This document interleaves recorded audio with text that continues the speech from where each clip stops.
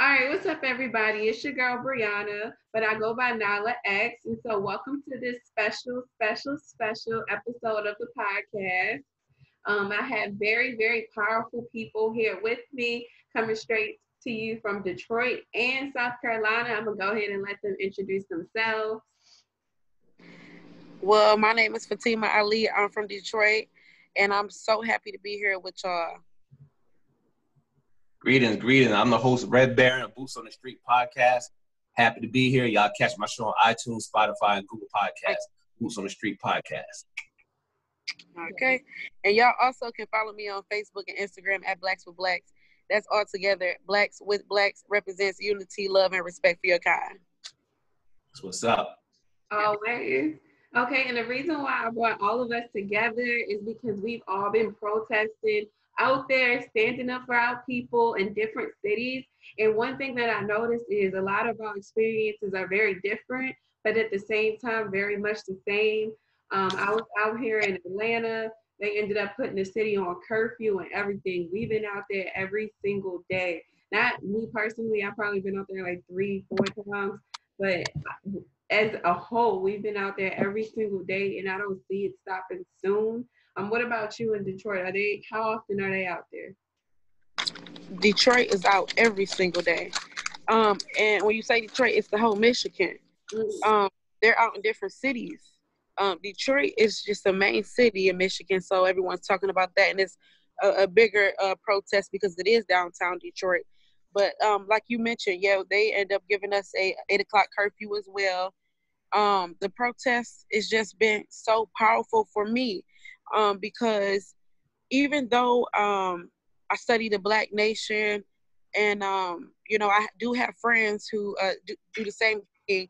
I'm not around a bunch of people who has a conscious mindset.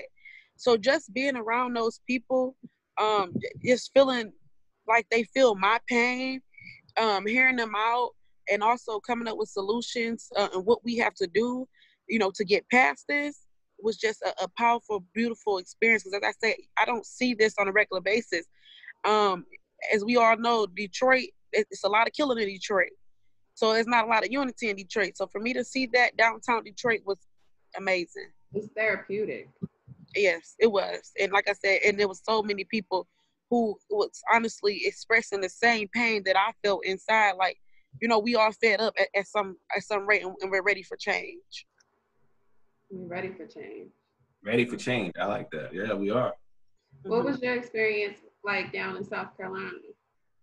Well, I went out there Saturday, the first day of the protest, and I arrived like around 1:30. It was supposed to end at 2 o'clock.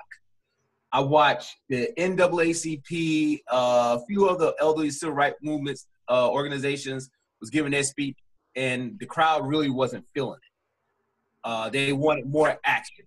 Yeah. And when I arrived, somebody said, "Yo, let's go to the police station." And I just watched hundreds of people shift and start walking through Main Street downtown toward the police station. What the energy was like, it was very energetic. People were very passionate. The crowd was heavily diverse. It was white, Black, Hispanics, a lot of college kids.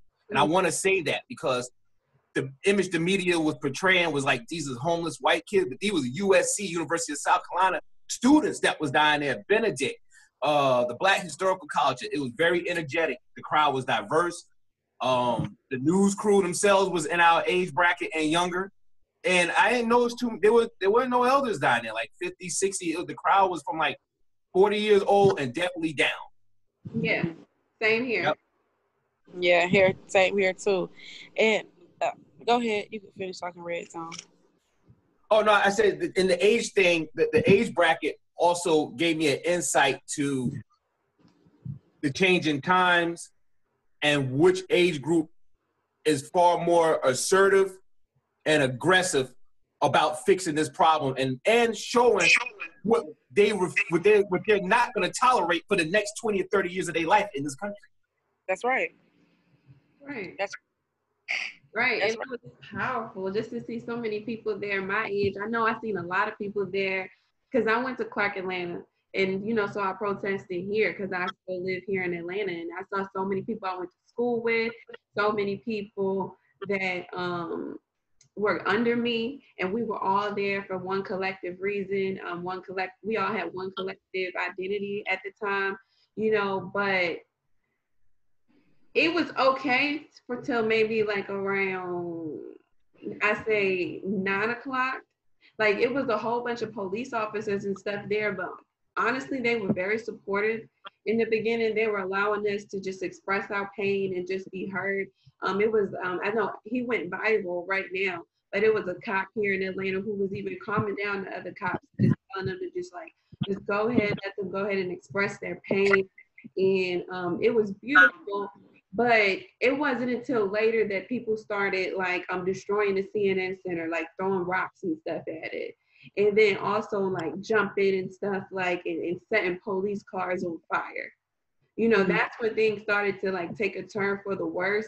But the thing that I felt like hurt my feelings the most is, of course, with anything, there's going to be people that come out there peacefully. They want to get their point across, and that's it. You know, but then there's always going to be those infiltrators that come out there and they're doing it for their own personal gain. Like being there in the moment, like I saw a lot of Black people say, like calm other people, Black people down and be like, you know what, stop arguing with each other here. We ain't here for that. Don't do that. This is the setup. You know they want to shoot us. You know they won't seem like, you know, that we're unruly, because that's when the news cameras really started coming in. They got more footage of that part of the protest than the most peaceful parts of the protest. They ain't got no footage of all of the mothers that got in front of the stage and was talking about their sons who died in the hands of APD. They ain't getting none of that, but they got the violence. And nobody wanted that to take away from our message. And you know who started it? Because I'm an observer. It wasn't us. It wasn't us. The white folk. Mm-hmm. They started everything. They've been doing that everywhere. They've been doing that everywhere. Well, the one of the reasons I want to talk about that, because when I got down there, I just wasn't on the front line. I was able to get over the fence while I was standing next to the police department steps. Damn. Okay. I got to look at Sheriff Leon Lott. If you look at my video footage on Facebook, Boots on the Street podcast, Red Baron, you'll see all my footage of me standing less than a foot from the cop.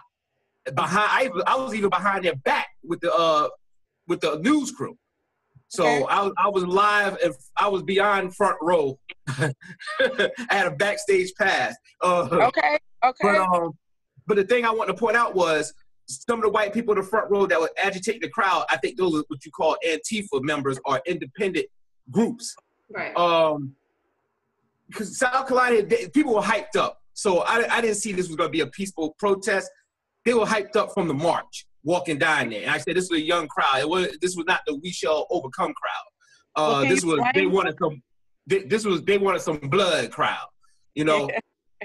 And you got two buildings, the police station in the center, two buildings, one to this left, one to the right, a parking garage. You had people in the top levels of the parking garage, on the roof of the buildings.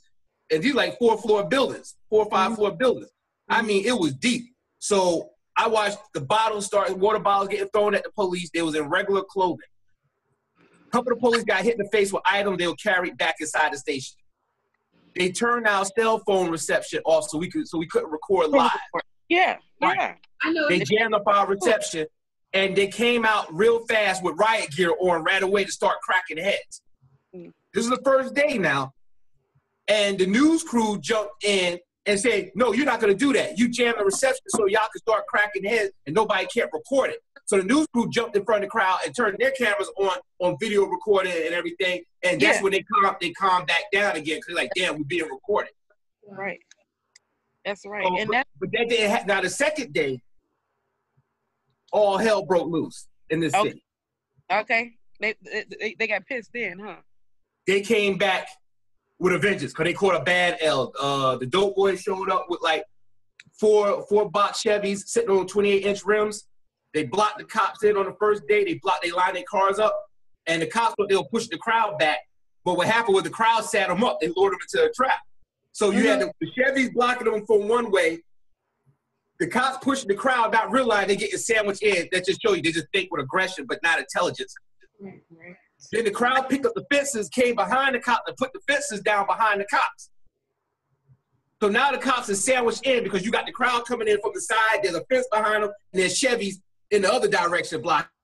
When they caught that bag, bottles, rocks, bricks, whatever they got hit with, they caught it that day. But the second day, they came back with two tanks, 3 school bus loads of SWAT team members, state trooper in riot gear, local police from nearby cities and towns.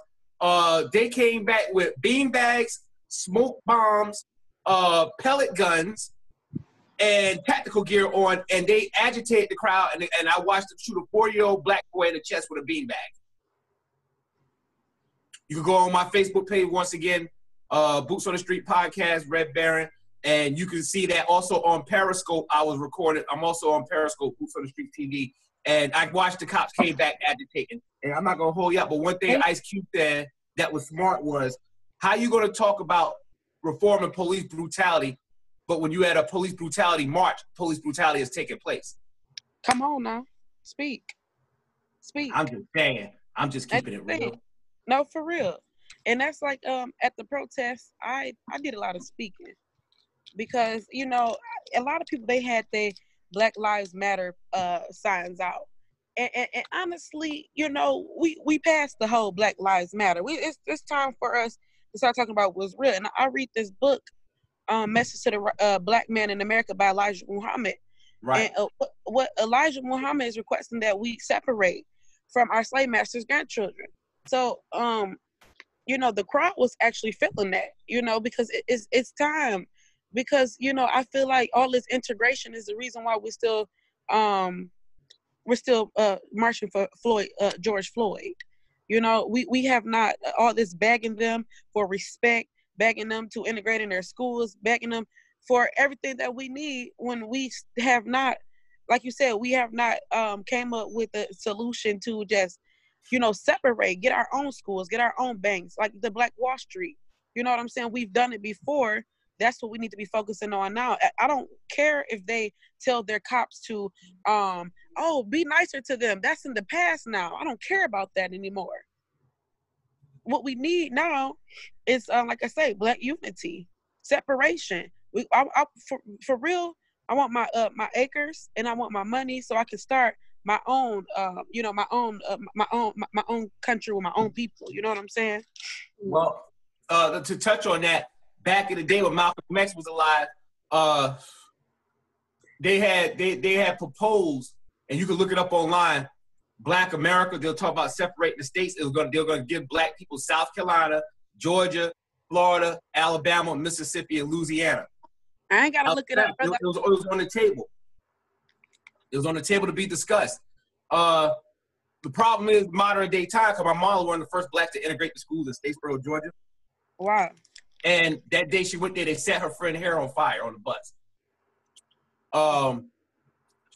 The problem is our condition is condition. The problem is we can't build a nation till we build our families first. That's so right. all you're going to have is a bunch of Negroes living together with broken families, That's right. no job training skills. That's why I promote no economic system, lack of farming. I used to work on a farm as a kid. I used to come down south from New York, and I drove tractors and I picked crops. Because my grandparents have 200 acres of farmland. They had their own farming company. We had it since the 80s. We still own the land to this day. We got a small peanut company. And I watched Black get away from that. It was shameful. And I want to touch on that because this book here I'm holding called Our Kind of People. Okay. Who's it by? Lawrence Otis Graham. Inside America's Black Upper Class. And this is the author. Now, I like a lot of things that he has to say, but there's a problem with this group. Inside this book is all the prominent Black elite organizations, fraternities, sororities, business organizations. It talks about our most high-power elite Black people that's behind the scene that you never see. I'm not talking about no Puff Daddy. We're talking about old money, not new money. Because Bill Cosby had a lot of money, but he was new money. His wife, Camille, was old money. Come on now. Because you can run through new money with a bad drug habit. Ask Bobby Brown. But the problem is they only make up 0.3% of the Black community. And what I learned from reading this book, 2 things going to happen. You're going to be inspired or you're going to be offended. There's no medium in there. Because you're going to be like, how did they get all these prominent organizations to live in these elite communities and stuff, but they did believe in their blackness, because one of the things they boast about is you need to be tied to black fraternal organizations. You need to be tied to black colleges. And that means, now people think that these rich black people owe money. Madam C.J. Walker house is on the cover right there. That's her house. Creating terms and all that and relaxers. That's her house right there on the cover, which is just about where I'm from in New York. I love the Hudson River. I love C.J. Walker. Me too. Oh yeah, definitely inspirational. But the thing I didn't hello? Go ahead, Rick. The thing I didn't appreciate, that sometimes, some people get offended because they feel like these people are not on the front line. But there's an aspect of the book where they talk about integrating so much that I felt like they lost a little bit of themselves, because they integrated so much, and then they created a buffer zone between them and the rest of the black community that was living in poverty, struggling, battling with day-to-day issues, for social and economic reasons. That's the issue right there. That's what Muhammad Ali said. He said, I mean, we get money and now we thinking that we're better than the next. We don't want to help out our communities. Go back. We forget where we came from. Yeah. So I want to go forward. Yeah, and I brag about moving out of our community. I was raised in. We brag about, and that's what I'm sorry. That's what Malcolm X said. We brag about leaving our communities. Yeah. That's nothing to brag about. Why don't we help fix our communities up? Which is, if we help fix our communities up, a lot of black people here in Detroit would not want to move out to cities such as Lincoln Park, where it's a predominantly white neighborhood, because there's peace there. You know what I'm saying? We need to create peace in our own city. We could also fix our own problems, because, like, okay, so the problem is the fact that we're so disunified.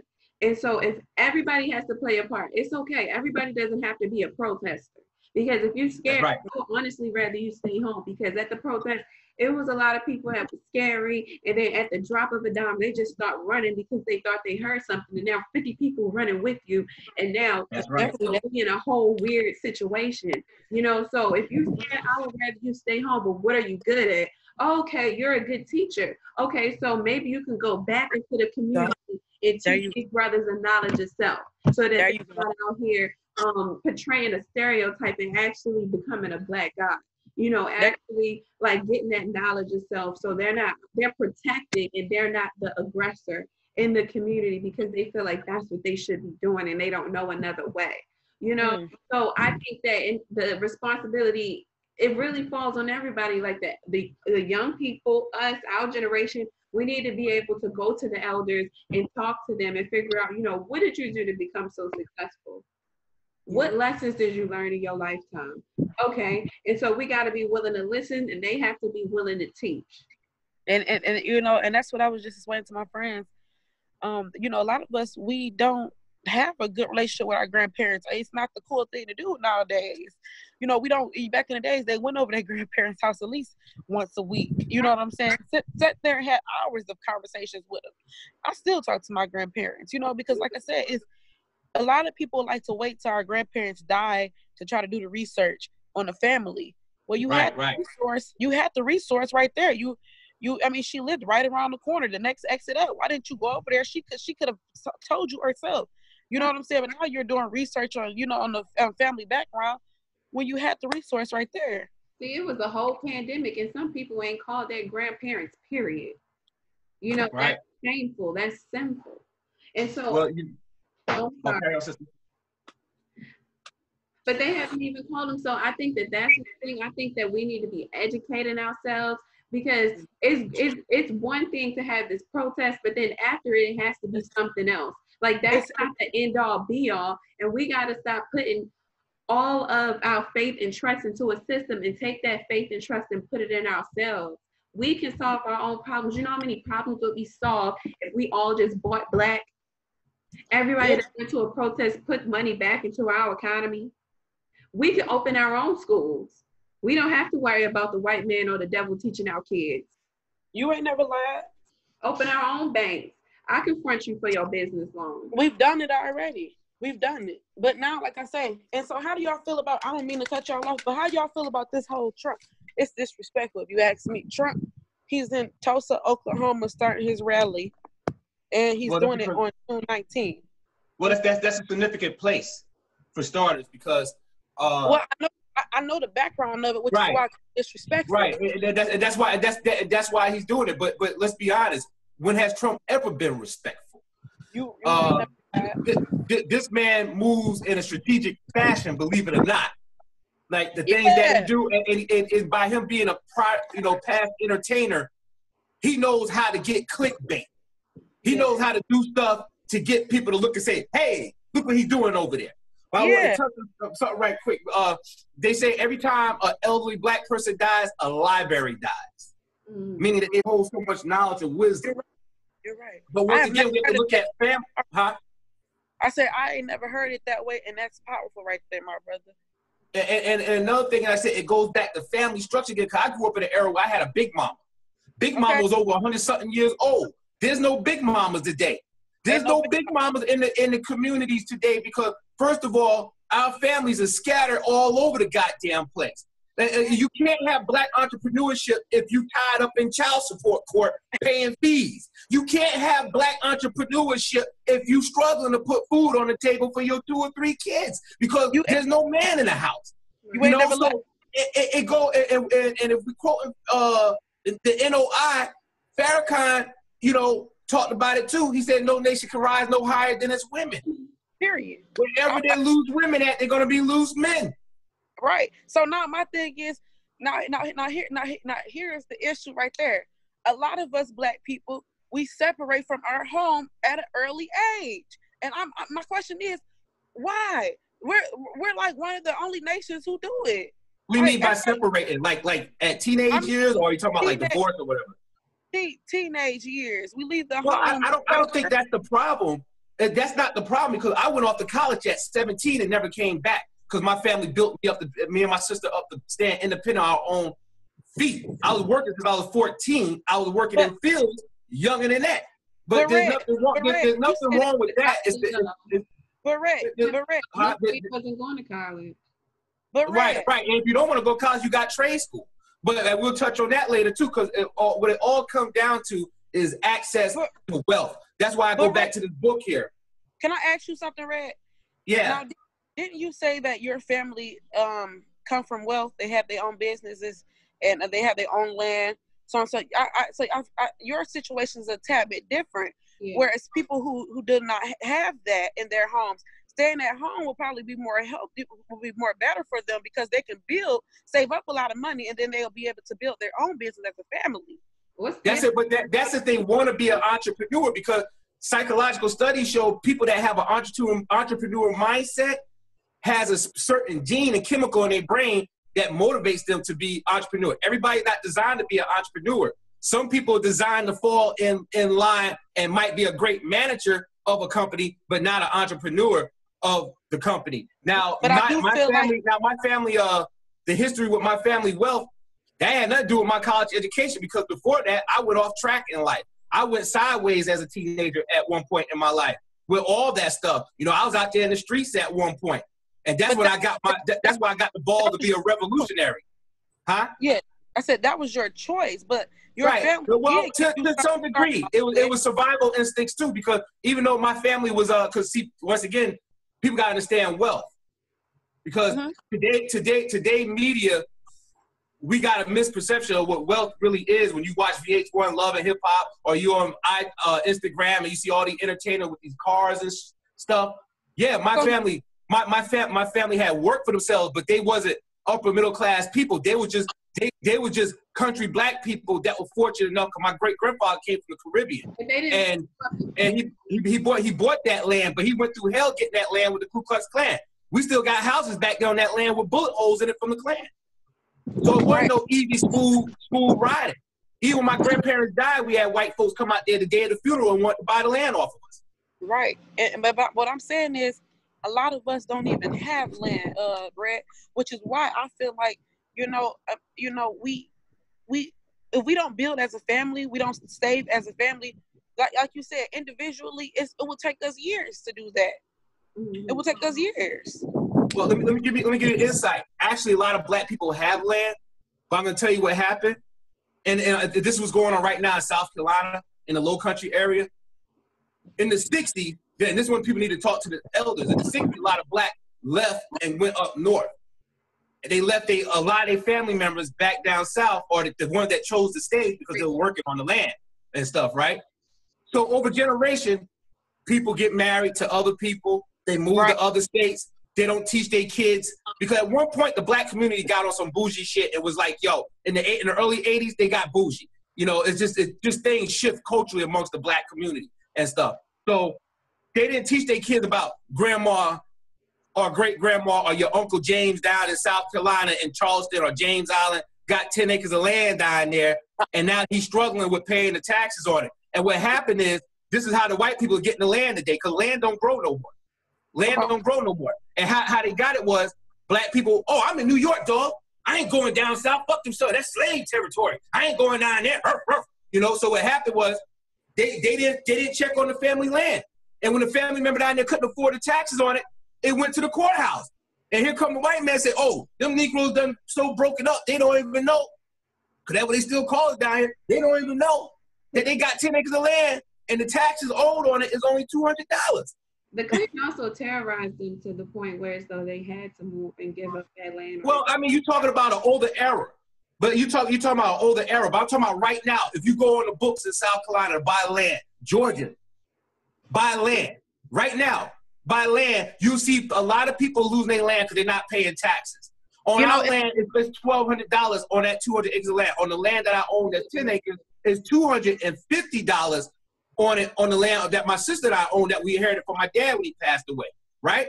Let's say me and my sisters just say, Carpet, we're going back up north, and we don't pay on that land. You could go down to the courthouse, and if I pay $75, all you owe is the balance on it, and now you got it. So there ain't nobody getting terrorized. I was just down there in Beaufort a few months ago, and there's a trailer park with black people living in. I know that trailer park. I used to go to Beaufort in the summertime when I was a kid, and they just built a giant brand new hotel across from it. I was talking to the old man. He said, man, we lost about 15 acres of land because the kids didn't know their parents had land down here. They weren't paying taxes on it. You ain't lying. So that's like my great grandmother. She actually have land in Arkansas. And I just so happened to ask her, I said, you know, do you have any land down south? She said, yeah, I have land in Arkansas. I said, well, why you not down there? Why you not, making something out of it? And what Brianna said, she's scared. When she left Arkansas, she did not want to come back. She didn't care about that property. They had terrorized her and her family so much to the point where she doesn't care. Everybody who's in Arkansas, they're dealing with it. She wants no part of it. She didn't even tell her people in the north, because she don't even want us to go down there and take advantage of it because how terrorized she is. But we got to get past that hump, because that's our responsibility. Like they have, got to get past that hump. Nobody taught them what to do with it, and so that's another thing that goes back to us having that unity, because there are a lot of people that know a lot about real estate and know exactly what to do with that land and how to flip it and how to sell it to other corporations and companies. But that's not something that's commonly taught in school. So a lot of people, they'll be sitting on a gold mine and don't even know. And so they'll get finessed into selling it. So that goes back into us, like knowing our roles and teaching each other and raising up strong kings and queens in our community so that we can know what to do if we have that situation. But me personally, being from Baltimore and living in Atlanta, I don't even know anybody that has land or access to it. Is your family in Georgia, the great extent of your family? No. What state? Baltimore, Maryland. So, I mean, what's the origins of their state? They've been living in Baltimore. They've been living in South Carolina, but I'm telling you, they don't have land. Everybody doesn't have land. That's what I'm saying. More often in my world than not. But I think that also, like, just going back to solutions. Come on. It would just be more so lucrative if, like, because we already know what the school system has taught people, and we already know what the school system did. And so I think that it would be helpful if we were to teach people what to do in certain situations, like how to interact with the police, how to police your own community. Like, I wouldn't even be against the Black Panthers coming back, not this new Black Panther Party, that's that's hugging and taking pictures with the police and stuff like that. I think Did you see that? Did you see that? Yeah, that was weird. That was very. Never seen Huey P. Newton doing that. Bobby Seals doing that. No, you know, Bobby Seals still alive too. I would love to know what he thinks about that. But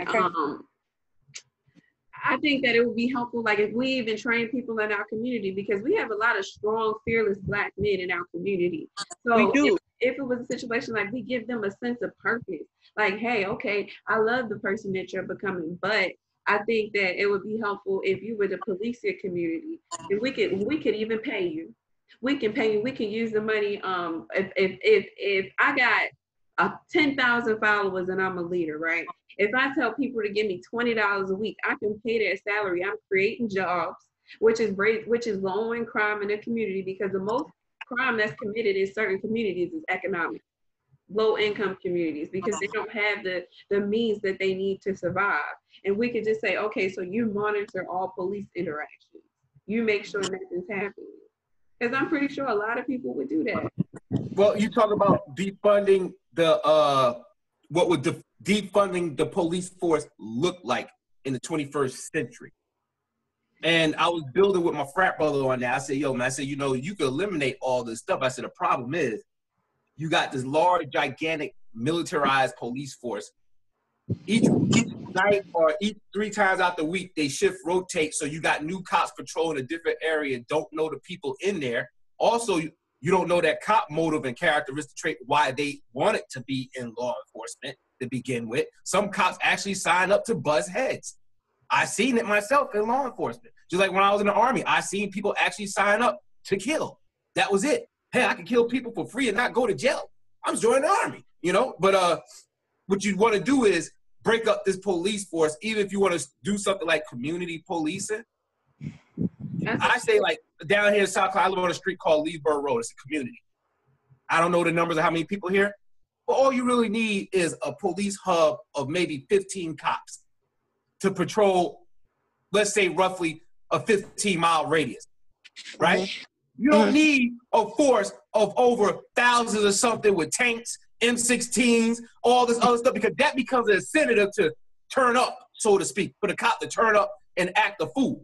Because now he know he's backed up with all these weapons, all these other cops and everything. And because that's what they're actually talking about when they talk about defunding the police force, not actually doing away with them, but maybe leaving pockets of them in certain mile radius. And that's their radius. That's their hub. They don't take care of nothing else in the county.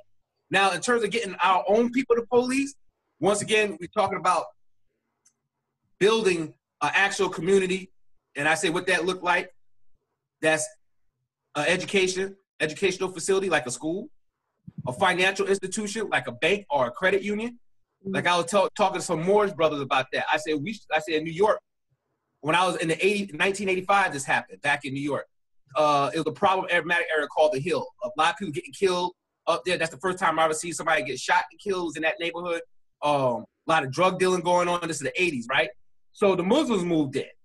Orthodox Muslims, they moved in, right? They came deep, like 300 deep, literally. They took over a whole apartment building, rented it out, and they all moved in there. They took over 3-floor houses, like 4 of those, and moved in there too, right?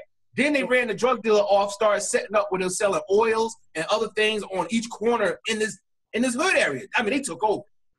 You know, I'm going to tell you what happened to them. You think that they were able to do that? Well, because they had a community amongst themselves that was separate from the community. Remember, I said they moved in. Right. They moved in, and they inspired a lot of other people that was already living there to either join them or get right and do something similar. But what happened was, remember I told you, our people condition is condition. That made a lot of people uncomfortable. That's right. So what they started doing was going back, calling ICE on some of these people. You don't know if they're American citizens. Start complaining over here, doing this over here. And before you know it, within 4 years, they ran those people out. Less than 3 weeks of them being gone, the drug dealers came back. The crime came back. Less than 3 weeks. I'm going to tell you what they also did when they were living there. They went down to the credit union at the end of the project area. We live here now. What special interest rate can you give us for open up accounts if all 300 of us open up accounts at your credit union? What loans can you give us for additional businesses? And you know what? you know, the problem I see in Detroit, you know, a lot of black men are not trying to do things like that in Detroit. It's, you see more black women leaders than you see black men leaders. And I feel like it's time for our men, our black American men, to stand up. I mean, you know, we all are leaders in our own ways, but at the end of the day, they're going to take that black American man serious before they take that black American woman serious. You know, it's just, we need more protection. I personally don't feel protected in Detroit by our black men. I mean, half of them are disrespecting the woman. They're into, you know, other things than focusing on what we need to do to be a better nation. I think Well, you know, that's dramatic. They don't. You said what? Nobody taught them how to love themselves. Right, and that's why I say it starts at home. You know what I'm saying? Because a lot of us were not didn't grow up in a household where our parents told us, "Oh, I love you," or, you know, even gave them a hug or a kiss. You know what I'm saying? Good night. A lot of us was just like, you know, disrespected growing up. You know, I can't explain it, but, you know, and also we were just taught to hate people who look like us, whether if they said something smart to us that we cuss them out, or, you know, this is the poverty neighborhoods that, you know what I'm saying, that I'm referring to. It's just time for change. And I say it starts at home. Our parents need to start expressing love to our children, educating our children. And also, like I said, staying at home longer to create a foundation. So when they do separate from the home, you know, they will have something to, hold on to until, you know, they get into whatever they want to get into, or if they want to continue the family business or whatever else. You know what I'm saying? Well, like I said, it goes back into, once again, black people need access to wealth. When you look at the data, and I look at statistics and data because that's what create policies and erase-full policies. Yeah. The data, black people are declined loans, business loans, at a higher exponential rate than any other group of people in this country. You get people that come here and they get off the boat or plane and been here for less than 3 years, and they got districts and all type of loans they get approved for. Black person will get an auto loan. Why? Because that auto loan puts you in debt. Mm-hmm. It's easier to get an auto loan than a house loan. It is. The house loan is property and gives you some type of wealth to stand on. Mm-hmm. Auto loan, you're in a 7-year car loan. Right. With high-ass interest rate. Or student loans. You know what I'm saying? They'll give you that auto loan at a heartbeat, but they won't give you that housing loan. You know, and back to black men and jobs, and me being, you know, a man of age in a working profession, Farrakhan talked about this too on Let Us Make Man. That tape came out in 1994. If you have to look it up on YouTube, his speech and stuff, he talked about it. And he talked about how black men today, which he said it back then, is definitely happening at a larger rate now, how I go for a job, they will give the black woman the job over the black man because you killed 2 birds with 1 stone. We got a black and we got a minority. Yeah. And where that leave the black man at? Out the door. And depending on the field he in, the Hispanic's going to get the job over him. Depending on the environment he in, the gay man going to get the job over him. And the reason why I said the gay man is because, man, I'm not knocking gays, but once again, I deal with data and statistics, and we're going to talk about healing our community. Let's put it on the table. The Red Baron don't step around nothing. Gay men are known for making higher salaries, living in better communities than straight black men. Why? Because gay black men not a threat to nobody. He's not going to put a child in the best school next to the white folks and stuff because he ain't got no kids. He's not going to move that black woman in the upscale community. Why? Because he ain't into women. So most of his money goes straight to his pocket and himself. He's not a threat. He's not nation building. That's right. You ain't never lied. He ain't nation building. My thing about it is, brother, but how long are we going to keep crying about what's holding the black man back? I mean, when do we come up with our own systems? For real, us black women, we need our black men to come up with something so we can get out of this situation. I mean, the Muslim woman, she has her man who's in charge. The Mexican woman, she has her man who's in charge. And Asian woman. These same issues. I mean, for real, America do not like none of the brown people. You know what I'm saying? So when can I trust that the black man is gonna put all that sympathy talk away, and let's start to get past that, and let's start talking about what can we do as a nation to get past this, because the woman is relying on y'all, believe it or not. You know, we just, you know what I'm saying? We need our man. That's well, we're there, sister. But oftentimes when you talk about the black community, you talk about one segment. And that's the problem, community. That's why when politicians come around, the Democrat Party, when they come around during election time, they only focus on poverty-stricken blacks. They don't realize, and that's how, right quick, they don't realize black America is a diverse community. And in black America, there's different issues. All of us don't have the same issue. That's why you don't see all of us out there protesting. Because a lot of us don't see this as an issue. And this goes back into this. When you read this book, that's why I said this is a very interesting book that covers a lot of topics that we're talking about. And what I mean by that is lower black class blacks are dealing with racism, police brutality, housing. Middle class blacks are dealing with education, jobs, and stuff. Upper class blacks, elite black that you rarely come across, but they out there. They're worried about white flight and the glass ceiling in corporate America. So so that shows the black community is heavily diverse with different issues. Upper middle class blacks, they're not dealing with divorce.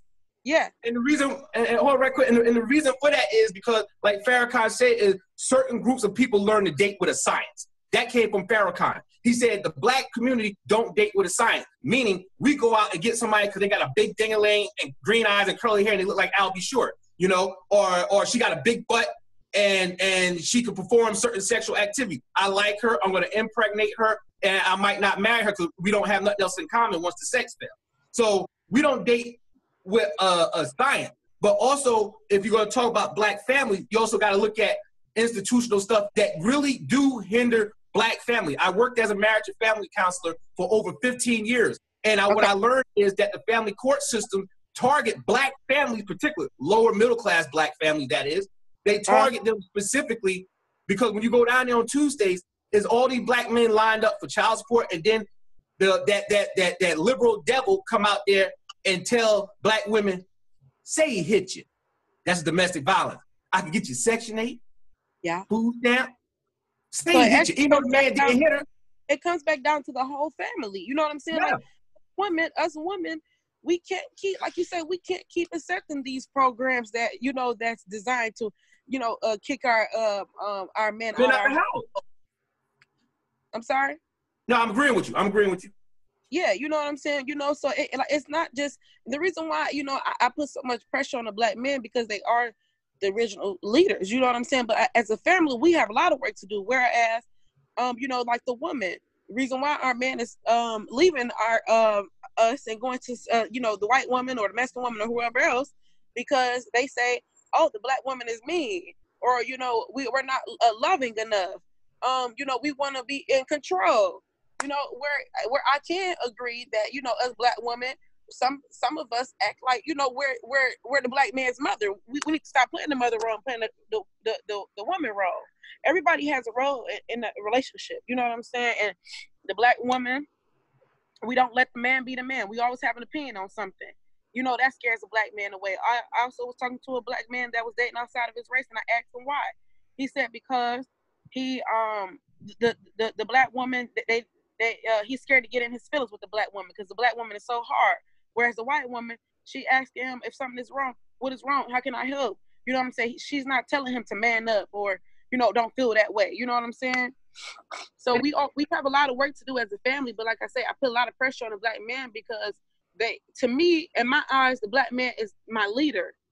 And I'm expecting for the leader to take charge. I feel like if they was to leave us that easy though, then they didn't love us from the jump.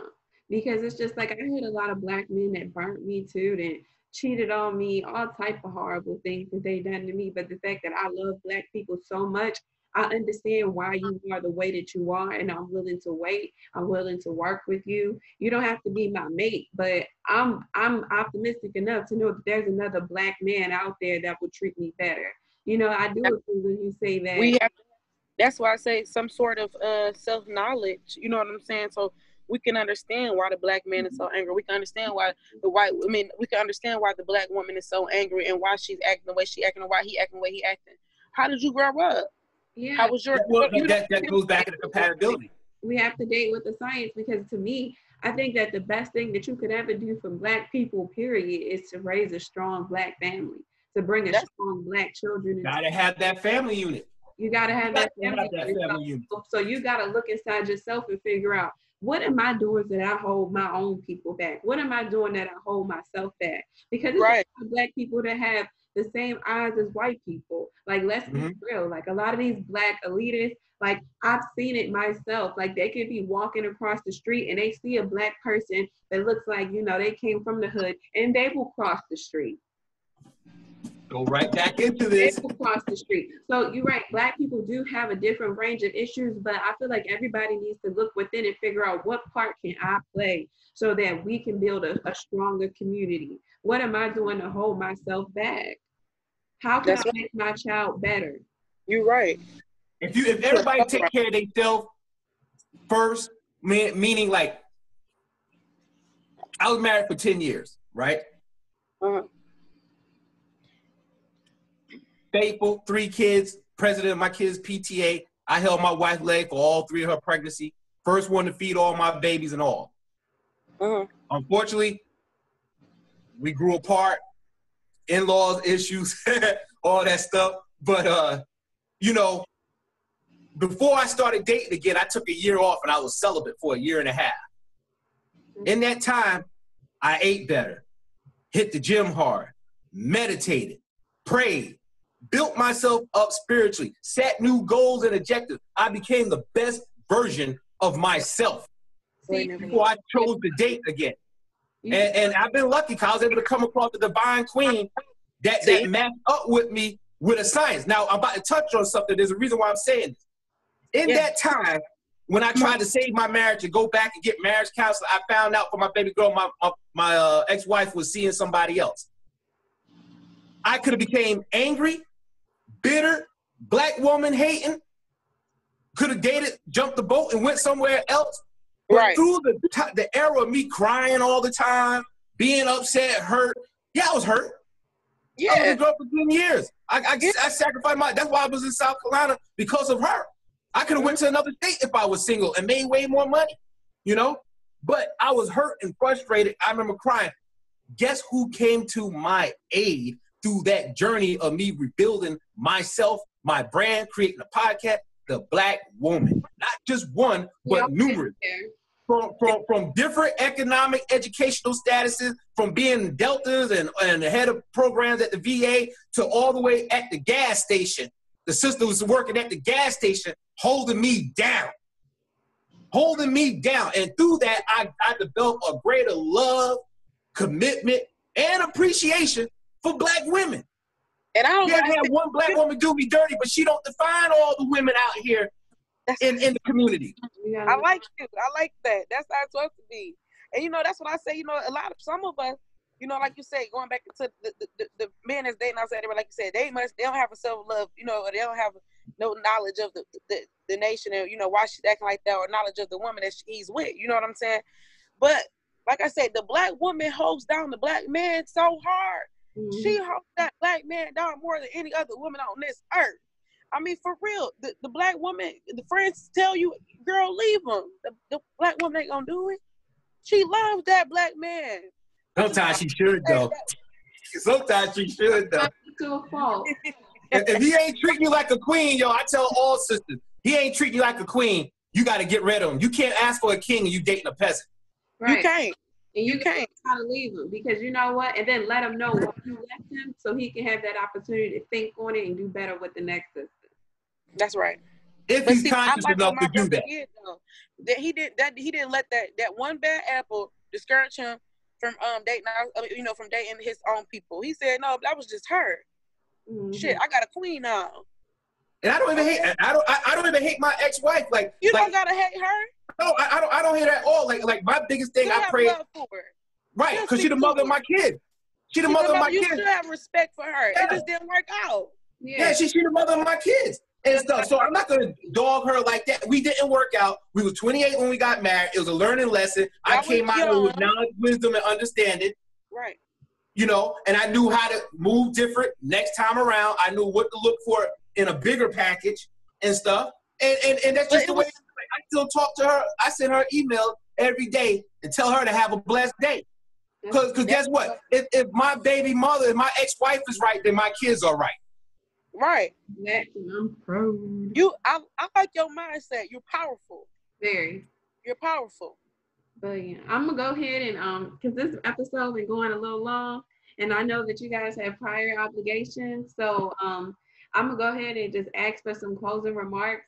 My closing remarks would be how many viewers do we have? Oh, I gotta post it. Oh, you gotta post it in. Okay. Yeah, but so basically, like, I think the first step is separating yourself mentally before we can separate ourselves physically. So it's a lot of things that you've been programmed and conditioned to think. You got to be able to unlearn that and relearn. Prioritize your credit. Prioritize your LLC. If that's the route that you want to take. Look within. Figure out, what am I doing that I need to change? What am I doing that makes me toxic? What can I do to contribute to my community? These are questions that need answers. And the only person that can answer that is you. And then eventually we'll be able to have that unity. I think we can police our own communities.